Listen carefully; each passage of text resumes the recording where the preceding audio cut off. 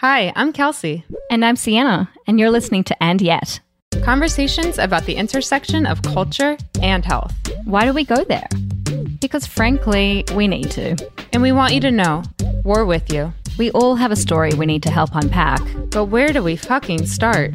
Where do we even end? Here's your permission to meet us in the messy middle. The And Yet podcast with Sienna and Kelsey.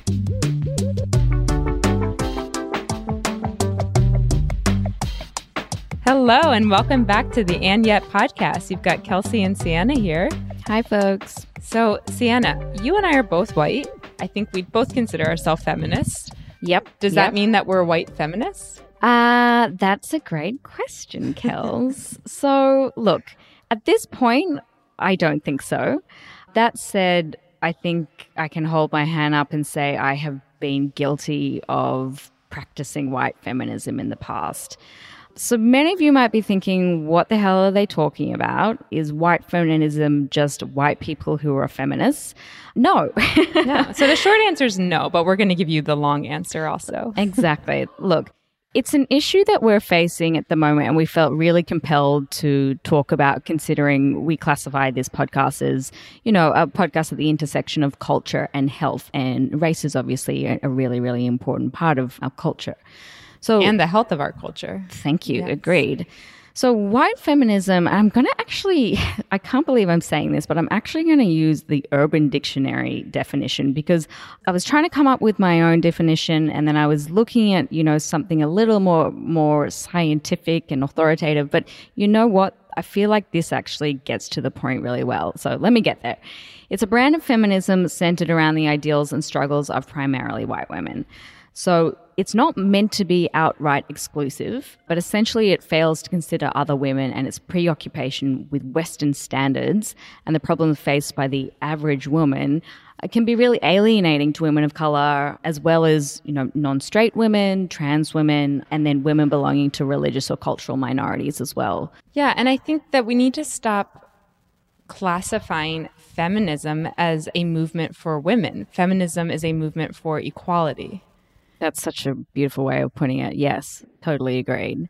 So what we kind of start talking about in this podcast is really also, us as humans, we tend to really only identify and vocalize things if we feel like people have the same feelings as our own, if they have the same voice. If they don't, then we decide, maybe we're just going to leave them out of the conversation, either consciously or unconsciously. And I think that's essentially what's been happening with white feminism, especially in the last couple of years, as it's kind of been galvanizing support.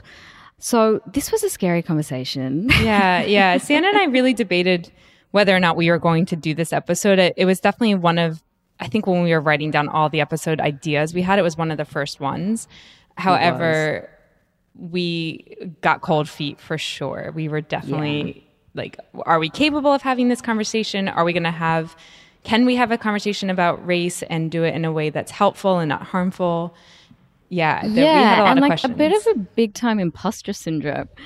Like, are we really the right people to be having this conversation? Am I going to say something out of turn and not only embarrass myself, but, create a harmful environment for those involved in it? I was really nervous about that. Yeah, and I think it's this idea too of, we talk a little bit in this episode with Joy about allies and how a lot of people of color are distrusting of allies. And when I say allies, I mean white people who feel like they're supporting the cause of fighting racism. But a lot of the time, those allies really have their own agenda and their own motivation, and maybe they're well-intended, but they're missing the mark, and they're actually, like we said before, creating more harm than they are good. So a lot of people of color don't necessarily trust allies anymore. And, we're kind of lost in this, how do we move forward together? So just to be clear, this isn't an attack on anyone, and Kelsey and I have both had the discussion that it's taken us a long time to get to a place where we feel like we can understand it and that we are in a position to talk about it. And again, I have been culpable of practicing white feminism in the past. So again, this is just a wake-up call, and just to say it's not too late to kind of start identifying this kind of behavior in yourself and making the choice to change. And the other thing is that I feel like I really learned from Joy during the episode was kind of just get over yourself. Get over the fear of embarrassment and over the fear of putting your foot in it, because silence is only going to make it worse. And if you feel like I'm not the right person to have this because I don't have the vocabulary or I don't understand it enough, that's not an excuse. That should be more motivation to have these kinds of uncomfortable conversations. Yeah, and learning to put down your defense mechanism, right? I think totally. We're so quick to feel defensive and to feel hurt, and I'm sure that's some type of biological, survival mechanism. But as white people, we need to stop doing that. And we need to, when an entire race of people are telling us that they're hurting, we need to shut up and listen, I think. Big time. So with that, we're super excited for you to listen to this conversation with Joy, who is not only just one of those people who walks in the door and you're like, wow, she just has a presence about her, don't you think? She has such a great energy. I mean, when I re-listened to this episode, I couldn't stop smiling just because her voice makes me smile. Yeah, and she's got the most beautiful big smile in the world. And I just think she really, really handled this conversation with grace. I felt really, really positive about the conversation afterwards, and I felt like my eyes were really opened. We hope that you have the same feeling. So just a bit of background. Joy actually has a bachelor's degree in African studies and has been working as a high-end makeup artist in New York City for the last 15 years and is currently launching her own business, The Joy in Beauty.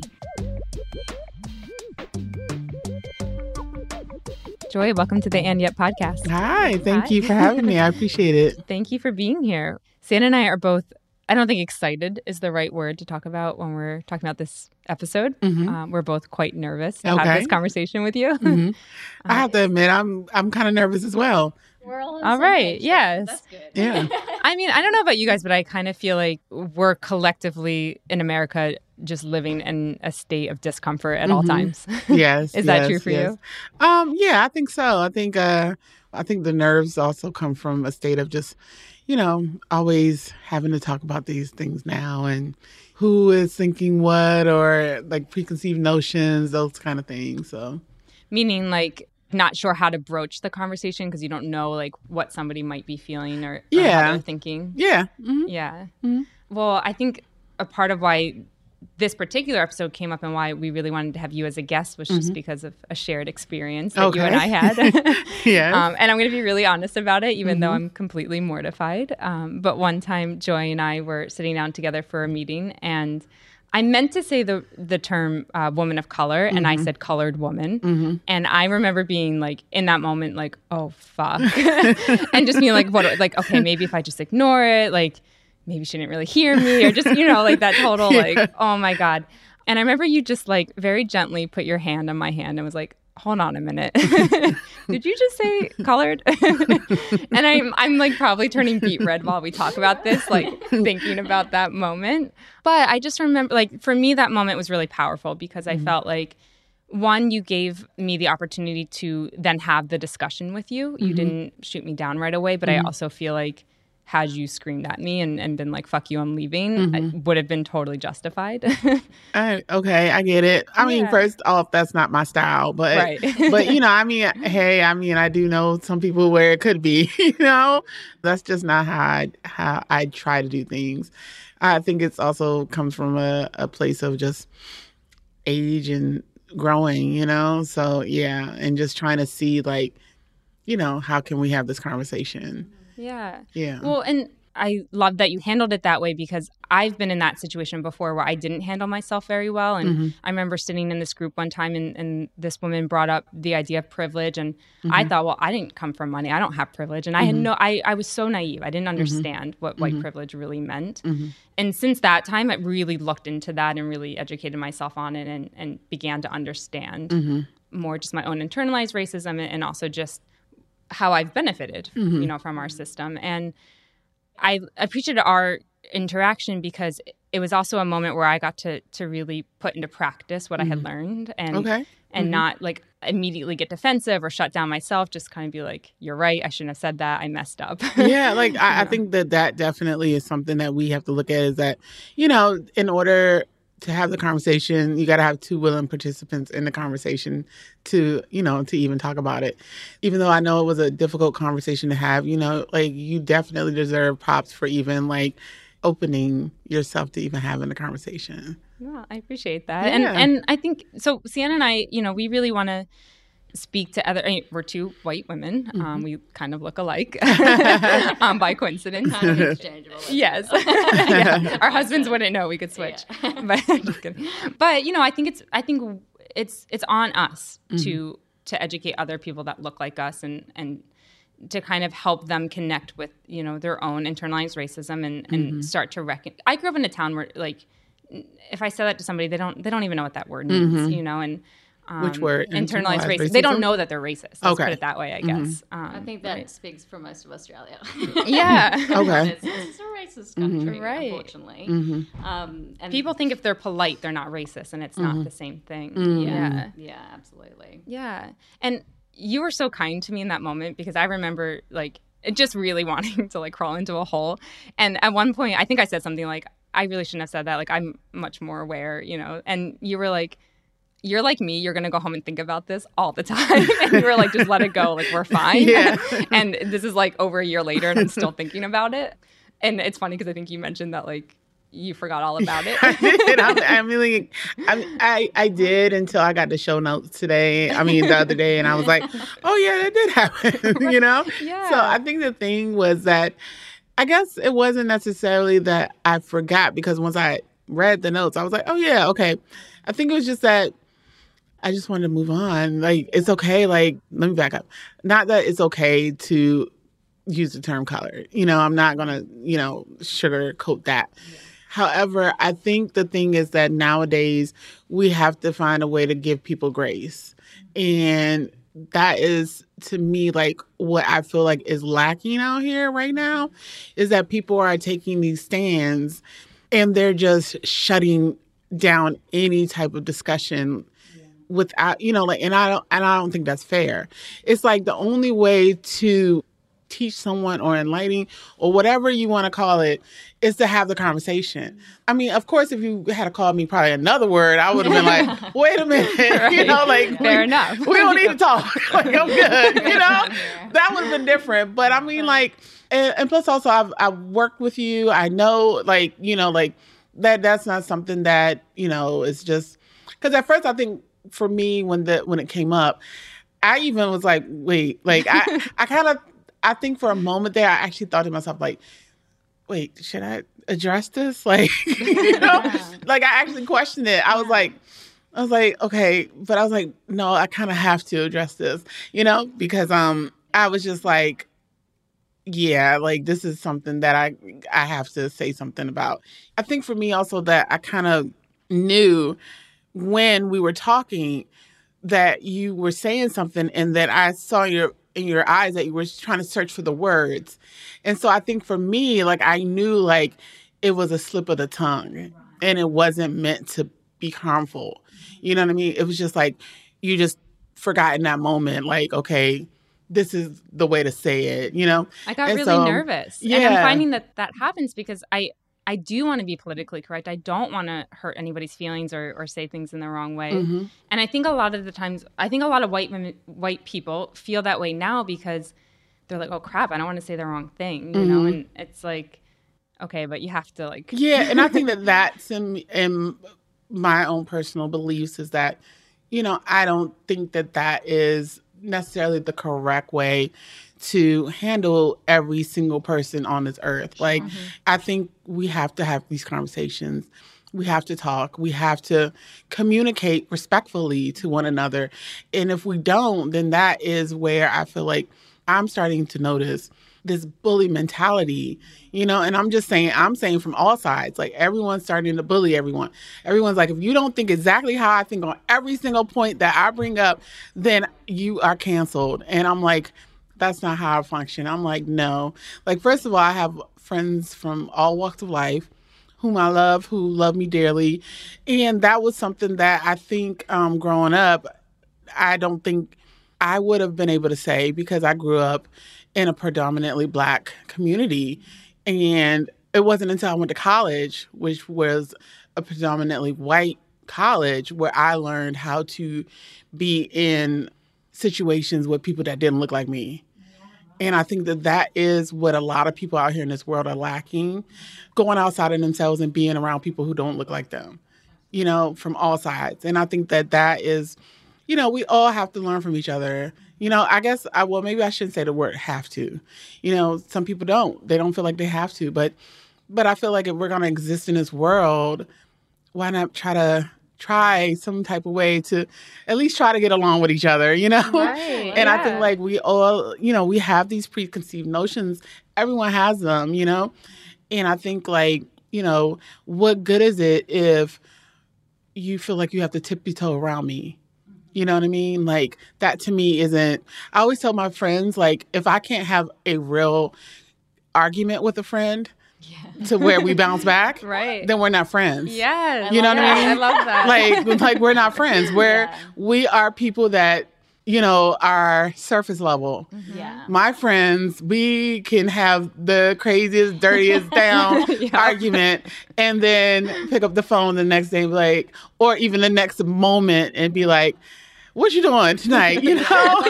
Yeah. So if I can't have those conversations with you without you canceling me or being done with me, then we're not friends to begin with, you know, or we're not respecting each other anyway. So what's the point, you know? Yeah. So I was just like, you know, in that moment, I was like, well, I also had to learn myself how to communicate, you know, because at first, like I said, I was like, should I even say anything? You know, but I was like, no, this is probably like my time to communicate. Yeah. This is how I need to broach the subject, but let's talk about this for a second and just, you know, and get on the same page. And, you know, and you turn beet red. Like I'm so white that like, I'm like white or red. Those are my colors. I mean, it's just like, you could clearly tell that you were like really nervous and, you know, and it's just like, you know, and it was sincere, you know, and it wasn't like, I'm going to say this word and that's it. Like, I'm going to shut down from learning anything. It was like you were naturally sincere in first your apology, and then also the fact that you didn't run from the conversation. That to me gained my respect. Seriously. Well, I really, you don't need to say that, and I appreciate so much that you are. No problem. Still turning beet red about this situation. But I just loved that I had that opportunity to not run away, and it's really important, I think, like, I'm just going to be really honest. I wanted to cry so much in that moment. And I think that that would have turned the dynamic on you comforting me. And I don't think that that's appropriate either. And and I say that not at all to toot my horn or anything, but just so that other people who maybe are in these situations can kind of take that as a lesson and that I don't think our emotions are valid when it comes to Black spaces and racism. Moment. Yeah, exactly. And so 2 things for me happened that day. One, I had tremendous respect for you. Oh, thank you. So, I mean, really, because like I said before, it could have gone a very different way. And I love that you gave me the opportunity to have the conversation. And then the other thing that happened in that moment was that I had tremendous guilt because I felt like I just put you in a situation where you needed to confront me. And that sucks. You know, it sucks a lot. And it made me realize, too, like, Joy's been through this before. Like, this has happened to her many times. And does that happen for you a lot? Like, I wouldn't say like those type of terms have happened to me before. It hasn't. You know, like that was literally the first time I've ever been called colored. I mean, I'm not gonna lie. I was referring to somebody else when I said it was like a model. I was trying to describe her to you, and I didn't know how. And I think that that's where, like, you weren't calling me colored, but you were. I guess that's the first time I ever heard the term colored. In reference to a Black person, right? You know, so that's what I mean. Me, like, you know. Gotcha. Does that happen to you a lot? Where you're kind of stuck in these uncomfortable situations where you're debating: do I say something? Do I not? I wouldn't say it's been like a lot. I think the thing is that it's more subdued and you don't realize it until afterwards.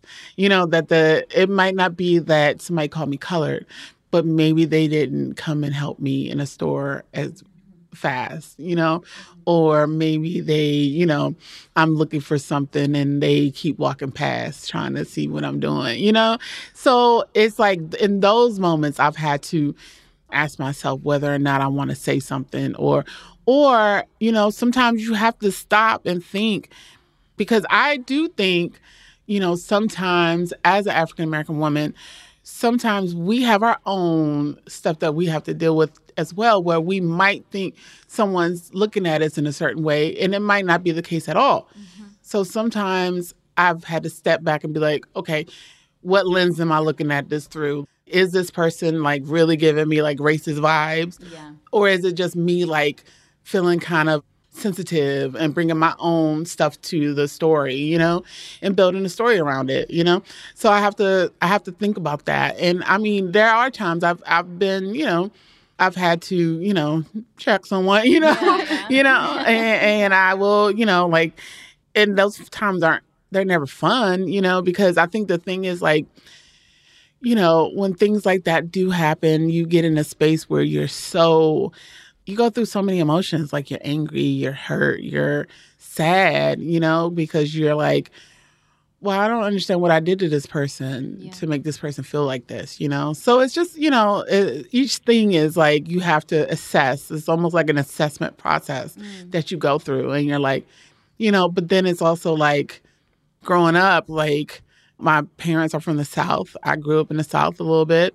I mean, a good part of my life. Where in the South are you from? Well, my family's from Georgia, but I grew up in Maryland. In Maryland, people don't like to act like they're from the South, but they're Southern, So that's why I was like a little bit. But now that if I think about it, I grew up in the South basically all my life. But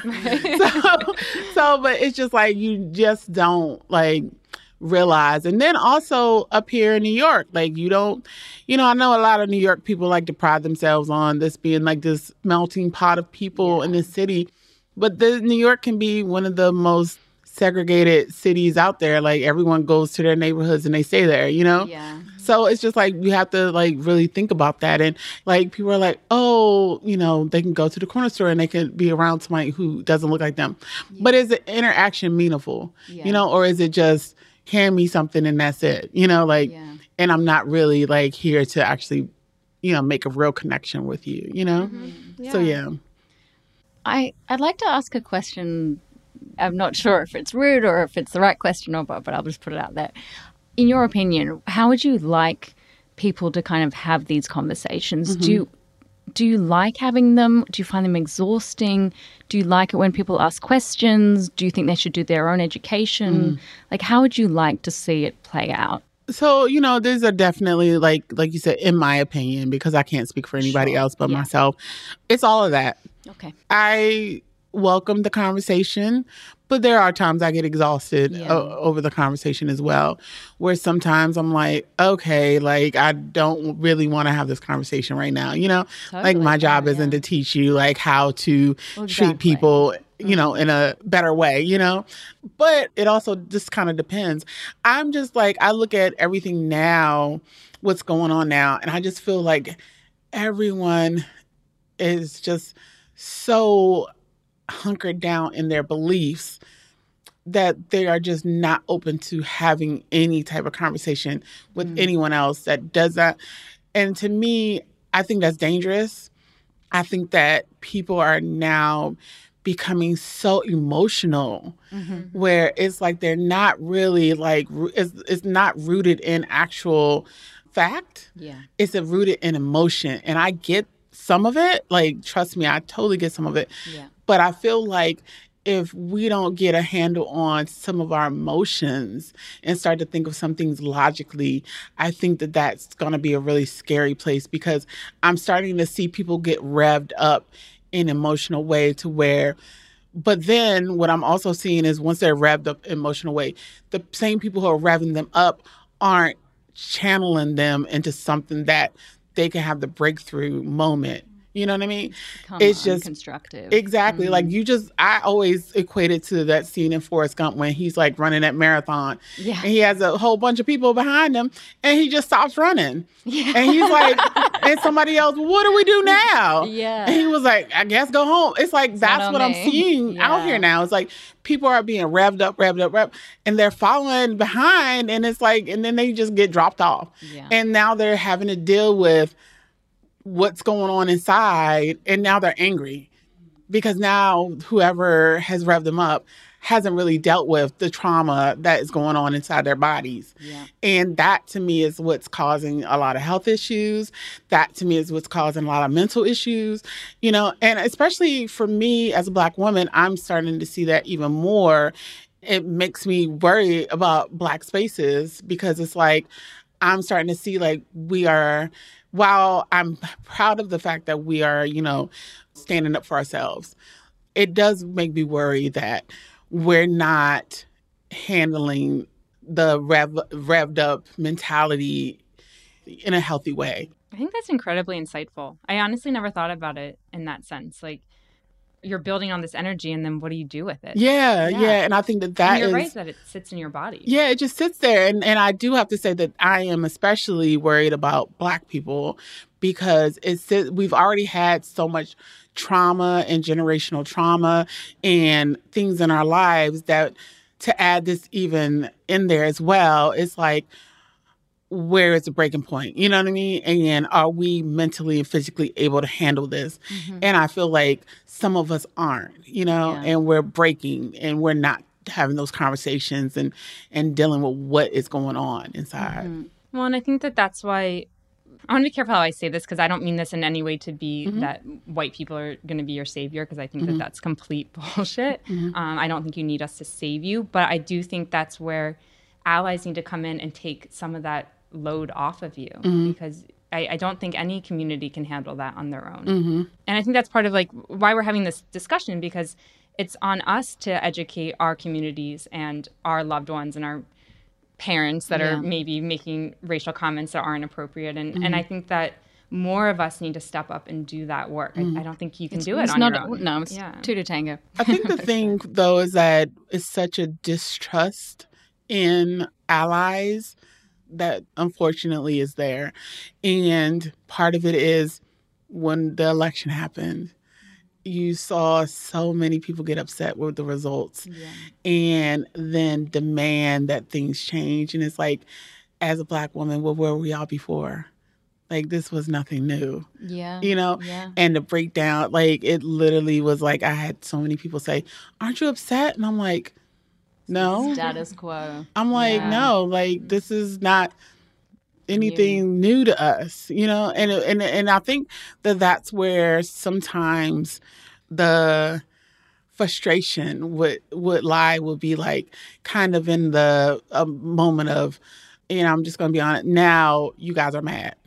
You know what I mean? Yeah. And absolutely. Now something has to change. Yeah. And it's like, oh, really? Oh, okay. Because we've been protesting for centuries, and now it's like not you guys per se. I'm saying general you, but it's like now you guys got to come in and show us how to protest and how to do it the right way, and it's like really because okay, like I think that is where some of the animosity comes into play, and some of the like that's when you get tired and you're like, I'm not here to show you or make you feel better about yourself. You know what I mean? Yeah, absolutely. What you've just described to me is a perfect description of what white feminism is. I kind of white feminism. Yeah. Well, absolutely, because it's like we went out in droves and had this march, and in hindsight, people of color weren't included in that, and I think that that's a major problem because feminism is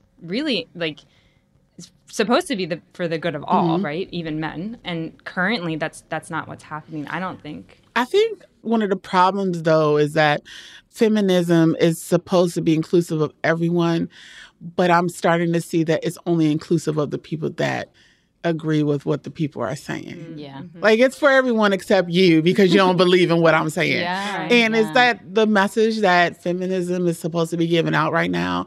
I think, and trust me, like, some people are like, okay, you know, we gonna put you in a timeout. You know what I mean? Yeah. Like, you know, like, could you? But then it's like, I don't know what the solution is. But what I do see is that people are having this thought process that it's for everyone else but the people that don't agree with me. Yeah. You know what I mean? It's true.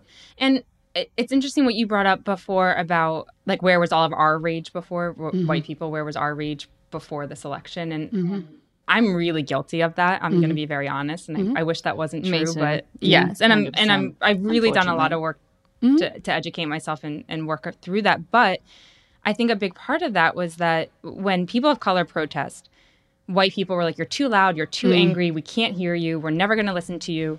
And then we go out in these droves and we're loud and we're angry and like, that's totally fine. And that for me was a really big wake up call. I mean, you can always just even see that when you see the juxtaposition of a march, for example, like a Black Lives Matter march, or not just Black Lives Matter, but anytime you see a march where it's like people of color marching on for something versus like you see another march with white people or something, like the two ways in which they describe the marches are totally different, you know? Yeah. But the stuff that happens in the marches are exactly the same, you know? And it's just, and I think that is, and that fuels the mistrust and the anger in our community. I think the thing for me is that I was listening to something the other day, and it was a business podcast. I'm sorry, guys, but it was a business podcast, and the owner of the business went to see a therapist, and the therapist asked him, "Are you in touch with your anger?" And he was like, "What's that?" And the therapist told him, and when you don't deal with your anger, it becomes depression. And so that really hit a nerve because Black women are always looked at as being angry when they don't realize that a lot of us are depressed and a lot of us are just sad. You know what I mean? So it's just like, and it's just a lot of things that make me very like, you know, like Black women are quote unquote the most undesirable women in the world. And that, to hear that is like, wow, like that, when I heard that, I was like, that really like struck me. It's just so much because it's like, we're just looked at like second-class citizens. And then we want to wonder why we're depressed, why we're angry, why we're, you know, marginalized, like why these things are. And people don't understand like the things that we hear constantly, you know, like one of the things, I mean, I don't know if you want to go into this now, the beauty industry. Like I used to go into the store magazine shops where New York used to have these awesome magazine shops, you know. And I remember one time I went in the store and I don't know why it just became so like, it just stuck out to me. And I was like, every single cover in here has a white woman on it. And I was like, wow. Like, and then it made me respect Oprah even more because she was like, you know what? I'm going to be, if you want to see one Black face in here, you're going to see mine. Like, I'm going to be on every single cover of my magazine so that I can show Black women, like, you are on a cover of a magazine. And it's almost like I put two and two together. I was like, wow, like, she actually, you know, and it just, I don't even know if that's why she did it, but it just made me be like, wow, like, you know, like, okay, I get it. I'm really happy you brought that up because I really want to talk about the joy in beauty. Yes, yes. I keep wanting to say the beauty and joy because I feel like that's sort of, you're so beautiful to me. Oh, thank you. But one thing I wanted to touch on real quick, because what you're saying is so poignant to me and just so strong, and that, you know, you are internalizing that anger and it is becoming depression and it is becoming arthritis and other really, you know, big conditions. And on top of that, and I guess we don't have to get into this so much, but women of color also aren't receiving medical care in the same way. And we talk a lot about our struggle with medical care just as women. And so now you're faced with all these conditions and you're not getting the attention and the medical treatment and the support that you need on top of that. Does that come up for you at all? Or I think the thing is that I learned a long time ago that you have to be your own advocate across the board, no matter who you are. And I think especially people of color, like, a lot of people like to put on us that we are, might not be dealing with the problems that we're dealing with, or whatever we're dealing with, where it might be a little bit more extra, extra. Yeah. Like, like we're exaggerating. Yeah, we're extra. We're over exaggerating, Yeah. I think that is, that's up to like not up to the medical field, but to learn how to deal with people who are not used to going to the doctor. A lot of Black people have issues, trust issues with the medical community in general, Tuskegee experiments, those kind of things that have, rightfully made people, really nervous to participate because they wonder what's going to happen. Are they really getting the drugs that they're supposed to be getting? Or, like those kind of things. And so I get it. But then that's when, we have to find a way to communicate and just be our own advocates in our communities. And hopefully continue to work and find the medical professionals that will help you, because you deserve care. Yeah. And if anything, like, we definitely deserve it and need it. And, and it's important, it's important to not take that on and put it on the next generation or something like that.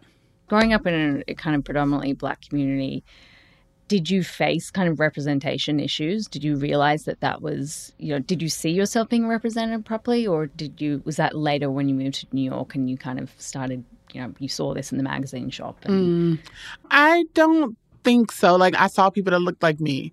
So I don't feel like I dealt with representation issues until I went to a college where I was around a lot of people that did not look like me. And it was a very eye-opening experience that I tend to tell a lot of African-American people to do, like go to college. But I realized that when I went to a college, my first semester there, I was in a deep depression. I did not know how to communicate with anybody that didn't look like me. I really didn't. Wow. I did not know how to exist in that world. It was a really hard time for me. It was a really big struggle for me. And looking back, I realize now that, a lot of people go straight from predominantly Black experiences in life to predominantly Black colleges to the workforce. And then that's where they have to figure it out. And then that's where they have their hard time, Wow. And then that's why they might get into like situations where, some things arise and they don't know how to maneuver that situation. Yeah. Where I learned it in college. I learned, okay, I can find out how to be around people that don't look like me and still exist, but still exist on a high level and not, not make myself small, So Joy, now you've built a really successful career as a makeup artist, right? And the Joy in Beauty. But the Joy in Beauty is new, and it hasn't launched just yet. It hasn't technically launched just yet, yeah. Okay, is it okay if we still talk about it? Yeah, that's fine. Maybe you could just tell us a little bit like what it's been like for you, because you've been in the industry for 15 years. So I think the industry I also work in the fashion and beauty industry, and I think it's changed dramatically over that time. But I'd love to hear like kind of how you're seeing the change in beauty trends. And also I'm really curious how it was for you to get into that industry. Like, what was that like? And tell us everything. So I was actually college. I had one semester to go, and I was just like, I cannot read another paper, write another paper. I was like, I'm what done. What were you studying in college? What was your major? I was African American Studies. Oh, damn. Yeah. Yeah, I was just like, and it was it was pretty hardcore. And I was just like, and a lot of people assume that it's just me learning about myself. But no, you're like learning about like everything, like economics. You're learning about social issues. You're learning about like everything. Like you're learning how laws even affect certain things, So it was pretty amazing major to have. But I decided I needed to take a break because I was just like, yeah, I'm tired. Yeah. So, and you thought the beauty industry would be easier. I know. Like, what was wrong with me? Like, what? I just walked past a very famous counter, the Mac counter, and I was just like, they look like they're always having fun over there. Because I used to always, when I wouldn't go to class, go to class, people. But when I wouldn't go to class, I would go and like look at makeup all day. Yeah. And I would stop by the Mac counter like all the time to where they started knowing me. And one day I realized that they were hiring, and I was like, if I take a semester off from school, my mom is going to be like, you're not going to sit on my couch and not do anything. So I was like, let me try to get a job. So that's exactly what I did. And I don't know, long story short, I wound up getting the job, and I started doing makeup at the counter. And that was in Maryland. And then I just so happened to be looking at a magazine one day, and I was like, well, how do you get your name in there? Like, I started seeing people's credits, and I was like, how do you get in? So I just started kind of looking around on the internet, back in the day. Oh my gosh, the internet was just not the same. Yeah, it probably took you 10 minutes to download one picture. Yeah, it was like, oh my gosh. So I just so happened that I came across a class from a mentor, Crystal Wright, and it was just like, it was eye-opening and made me be like, wow, you can actually do this, like have a career in makeup. Like, I never thought that was possible. And I was in the Maryland, D.C. area, and I was like, but I don't want to do like senators' wives and socialites all day long or senators all day long. I was like, that's going to be boring. I was like, let me go to New York. I want to work on photo shoots, Totally. And one thing led to another. I started assisting and started, on my days off there, I would come up here, work, go back down there, do fashion week up here, go back down there, like it was just like a lot of back and forth. Yeah. And then I finally made the decision to move up here. Moved up here, realized quickly that New York was different because I stayed with a friend, realized a mouse had been in my bag, and I called him from the bus going back to Maryland and was like, this is not going to work. Yeah. Oh, no. So then I realized when I got back to Maryland, I was like, I think this is a sign that I need to go back and finish college. And I went back, finished, and then I came up here, and I've been up here ever since. Wow. I was like, that's that was definitely a sign. Was like, okay, you have something that's holding you here, and you need to get through it. So that's what happened. Yeah. As far as like beauty standards, they have definitely changed.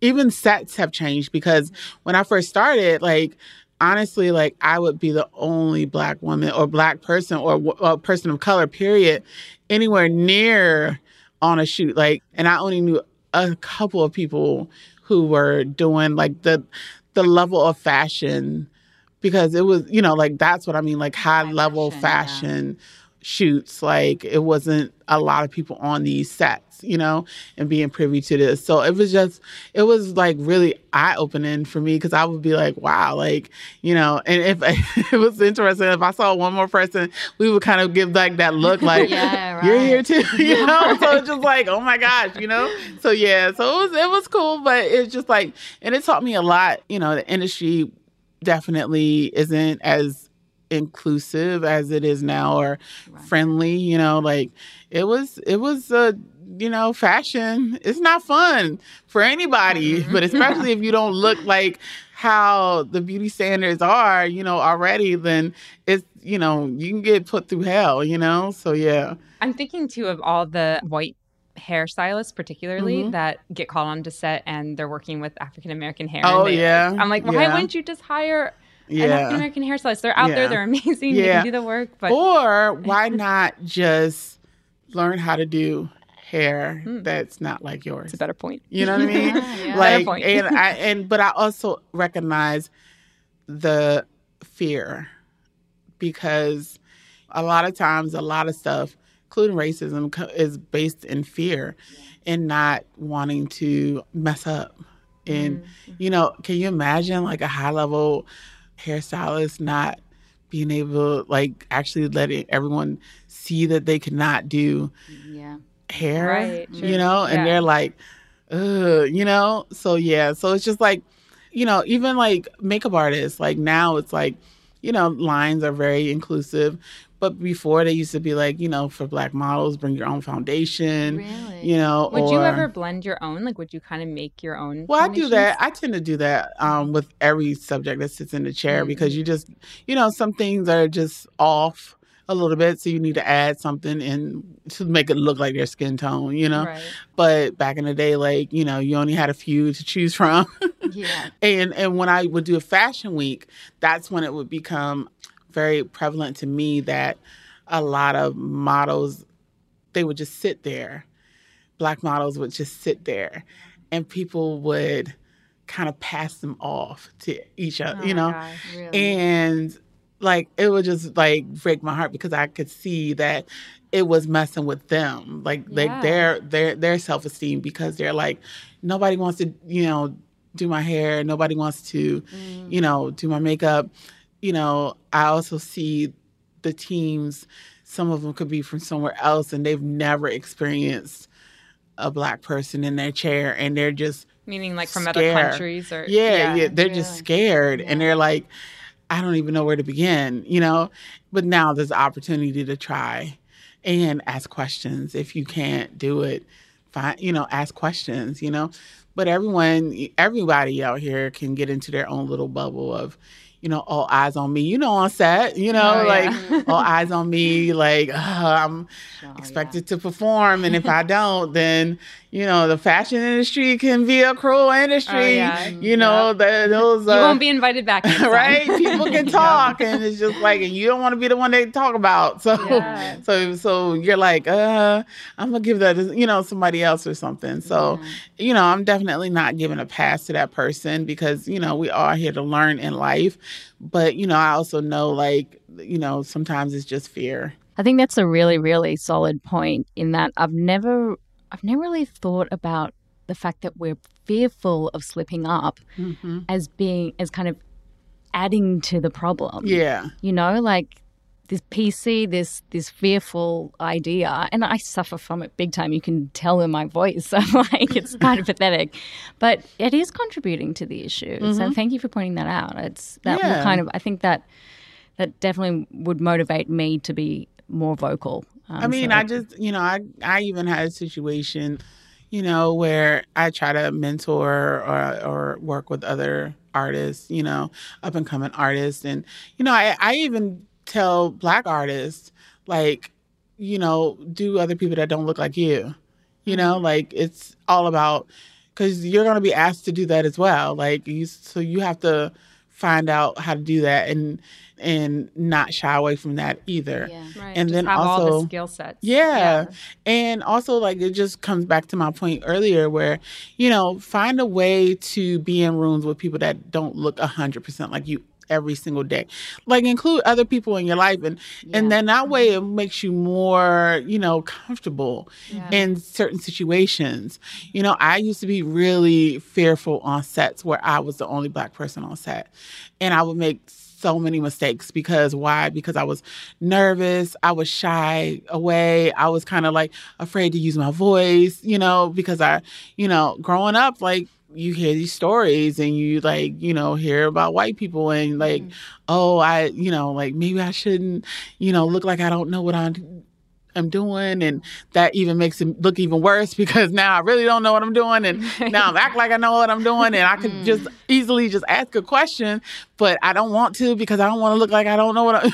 It's just like a never ending circle. It just drives you crazy. No, I think that's part of why white people get so defensive when people call them racist or call them out for that behavior, because we don't want to admit that we're hurting people. I think some people who are genuinely like good and empathic and we don't want to take responsibility for the fact that we're really hurting people. And I think that we need to get over that. We have to sit in that because we are doing it and we need to stop doing it. I get what you're saying. I think the thing is also like, I think some things are human nature. When you're winning, you want to stay winning. Yeah. And you don't want to shake that up. You're like, hey, I don't want to change this. Like, and it could be just like, you don't even realize, like, you might be changing it, or you might not realize that you don't want to change it because it benefits you for it to stay the way it's the way it is, you know? So it's just like, so yeah, I think that's human nature in general. Like we all want to make sure like we have every pot filled. What is that saying? Every home have a turkey in a pot or something like that. I don't know that. One of those, like, I forgot, like back in the day, something like that. And it's just, you want to make sure you have that. And like, you got to see like, okay, we can all have that. Yeah. You know? Yeah. And more. By, of it. yeah. that's And the me thing. not giving you that doesn't mean that, you know, or Taking away yeah, it's going to take anything. away Right. from, you know, me giving you that is going to take away from me having mine, you know? There's a great like meme or quote or something that was going around, but it was like, it's not pie. Mm-hmm. Like there's not going to be less of it. Yeah, you know, like, just yeah. because you gave somebody a 100%. slice. Like, Yeah. And I yeah. think, a lot of people have this thing where we think, you know, helping someone might take away from what we need to do or whatever. I mean, yeah, we all go through that. But now it's like, okay, we all have to step into our greatness and be like, nah, we got to figure this out, you know? We need to figure out now because Yeah. I personally think that we're about to get faced with some much bigger issues like climate change and an apocalypse of some sort. I mean, that's extreme. But I just think that in our future, and probably not so distant future, we're going to have some really big issues that we need to deal with and we need to Beyond be together. humanity. Yeah. I mean, well, when you look at it like that, that's not even going to be a choice. Yeah. Yeah. You need, exactly. now we have a choice. Right. You know, It's within us to make yeah, change, when the choice is made for us, and it's like you better do it or else, you know, Right. you know. Yeah. So yeah, And I think the more, like, going back to what you were saying before about diversifying your friend group and your inner circle, I think that that's kind of key. I mean, so I grew up in a very white rural town in Pennsylvania, which is lovely in a lot of ways. But I actually at 18 was like, I'm going to leave this town because I need to be someplace that's diverse. Okay. I knew like I wanted to learn more. I wanted to be around other cultures. I love to travel. Like I just knew I didn't want to live there forever. But the more that I've made friends with other cultures, and even my family has some diversity in it, like when you see somebody hurting on TV, I think of these like personal connections, and it makes me have empathy in a way that maybe I didn't have before. Because I'm like, well, I don't want my friend to feel that way. I don't want my friend to be scared when they get in their car at night. You know, it's like I think that's like it just sort of, it humanizes people. Yeah. I think we get like that by putting ourselves in someone else's shoes. Yeah. You know, like I think sometimes I I always look at things from the other side, and sometimes to a fault. Like I'm like how You are extremely empathetic. Like, I mean, like, but it's just like I just don't know how any other way. Like yeah, wow. even maybe looking at sides that people don't think should, you know, be looked at. And I'm like, well, you know, and I know sometimes people are like, what is wrong with you? I'm like, but I'm just like not just going to be this person that's just going to shut everyone down.